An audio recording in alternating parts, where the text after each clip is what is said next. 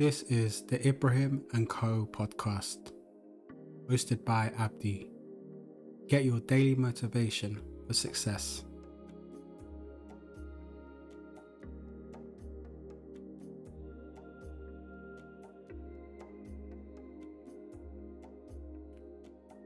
Hey everyone, thanks for joining me in this series hosted by Ibrahim and Co, offering bespoke personal development support and employment advice to young thriving adults.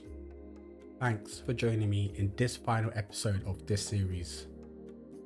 Alright, in this episode, we'll go through all the important things to keep in mind during the interview. Some of these will need to be considered for each role, but generally, all these tips will give you an advantage. Let's get into this and get you ready for your interview. So, let's talk about using the right etiquette in your interview. You should have already done your preparation and arrived on time, hopefully. From the moment you walk in, you should already have your mobile switched off and ready for the interview. Make sure to remember everybody's name and make yourself comfortable. But not too comfortable, of course. The first thing you'll need to do is sit upright and be attentive. You'll most likely be offered a drink, so just ask for a glass of water, as this will come in handy later. Whilst you're adjusting to the room and the situation, stay conscious of your body language. Try to be as calm as possible. There's so much to consider. Just make sure to not slouch or give off any negative signs.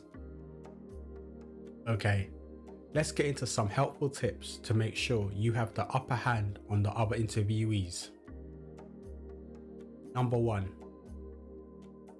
Listen carefully and show that you're listening. This is crucial as the most important aspect of the interview is paying attention. If you're unable to do this, most employers will just avoid hiring you and consider you to be easily distracted.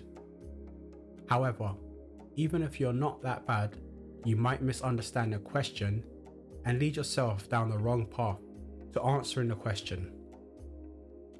Also, do try to show that you're listening by acknowledging the question with a statement like, "That's a good question." This shows that you understood the question and you plan to provide an in-depth answer.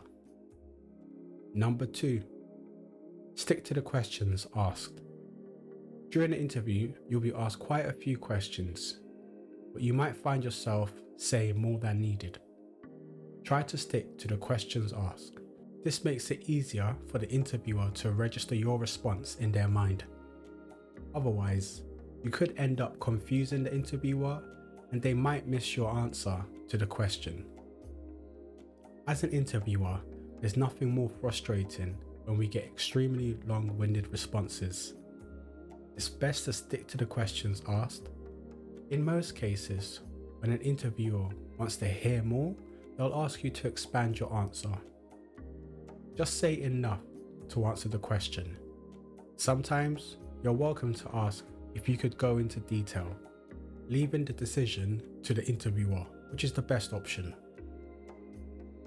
Number 3, remain professional to everybody interviewing you. Key thing to remember when you're in the interview is to remain professional and appropriate to everybody in the interview, no matter their role or function. Number 4, don't get carried away.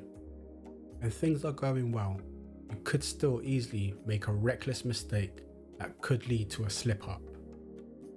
So try to stay focused and professional, no matter how well the interview is going. I've seen so many people become cocky and arrogant as the interview was going well. And in some cases, interviewers like me would give you a positive impression, see how you change without the pressure to impress. Number 5, remain calm and composed. On the other side of the coin, if things aren't going well, just try to remain composed and drink a glass of water. I've seen some people start off bad in an interview, but end it off extremely well. It's natural to feel anxious, and you might make a few small mistakes, but don't worry, you should be able to recover if you remain calm. Number 6, don't be afraid to ask questions. Remember what we said about preparing for your interview. Try to ask some questions of your own. The interview is also an opportunity for you to ask questions about the business and the role. Asking questions you've prepared will give you a better understanding of what you're getting yourself into. You might discover some red flags in the interview, which could save you months of unnecessary stress. Number 7, use your research and buzzwords. During your research of the business, you should have discovered some key buzzwords used by the business. Many businesses tend to have these to build an identity and a culture within their business. So if you're able to use these in the interview, many will be impressed as it shows your level of attention.